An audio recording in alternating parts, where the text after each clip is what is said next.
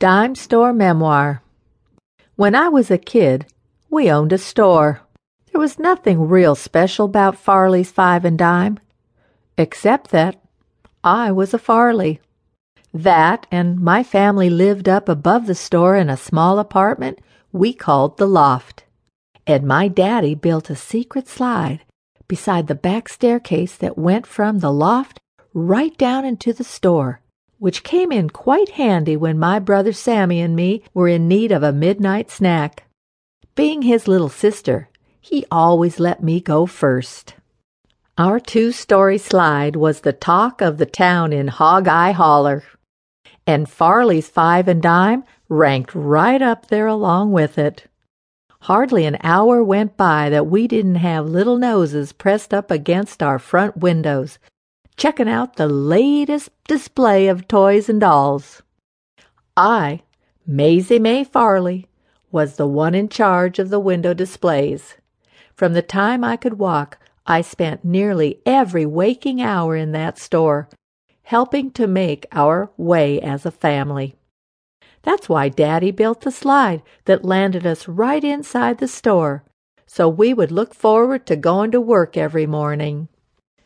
It was just me and Daddy and Sammy that made up our family after Mama went to heaven in 1956. I was only 9 years old when she left us. I remember thinking she must have been needed pretty bad up there, 'cause I sure needed her down here. But heaven got her anyway. The three of us ran the store without any outside help. Summers were my favorite time of all, and got a little crazy at times. But a good kind of crazy, 'cause when it got real busy, I got to work the soda fountain counter. The best part about that was getting to know everybody's business, and believe me, there was a lot of business to know in Hog Eye Holler. The reason behind the big summer rush was that our store was right smack across the street from the swimming beach on Lavender Lake. Most folks don't believe us when we tell them we lived by a lake that turned lavender. But if they were ever to sit on that beach any morning when the sun was coming up over the mountains, they would swear on their life that the lake was lavender. And at night, when the sun set back down, that lake turned anywhere from hot pink to bright orange. No foolin'. All summer long, the summer crowd beat a path from the beach over to the Five and Dime.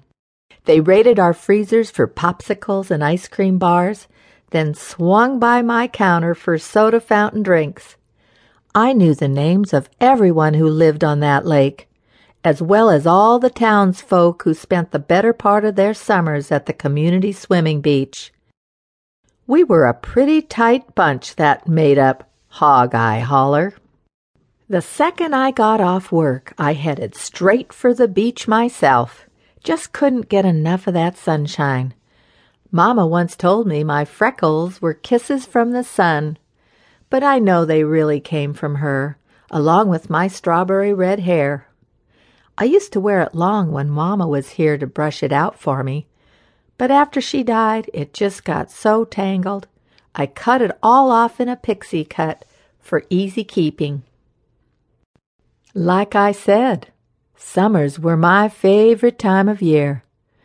But there was one winter that outshined all those summers combined.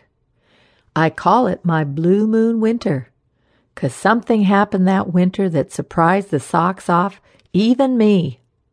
And it all happened right under a full blue moon. That was years ago.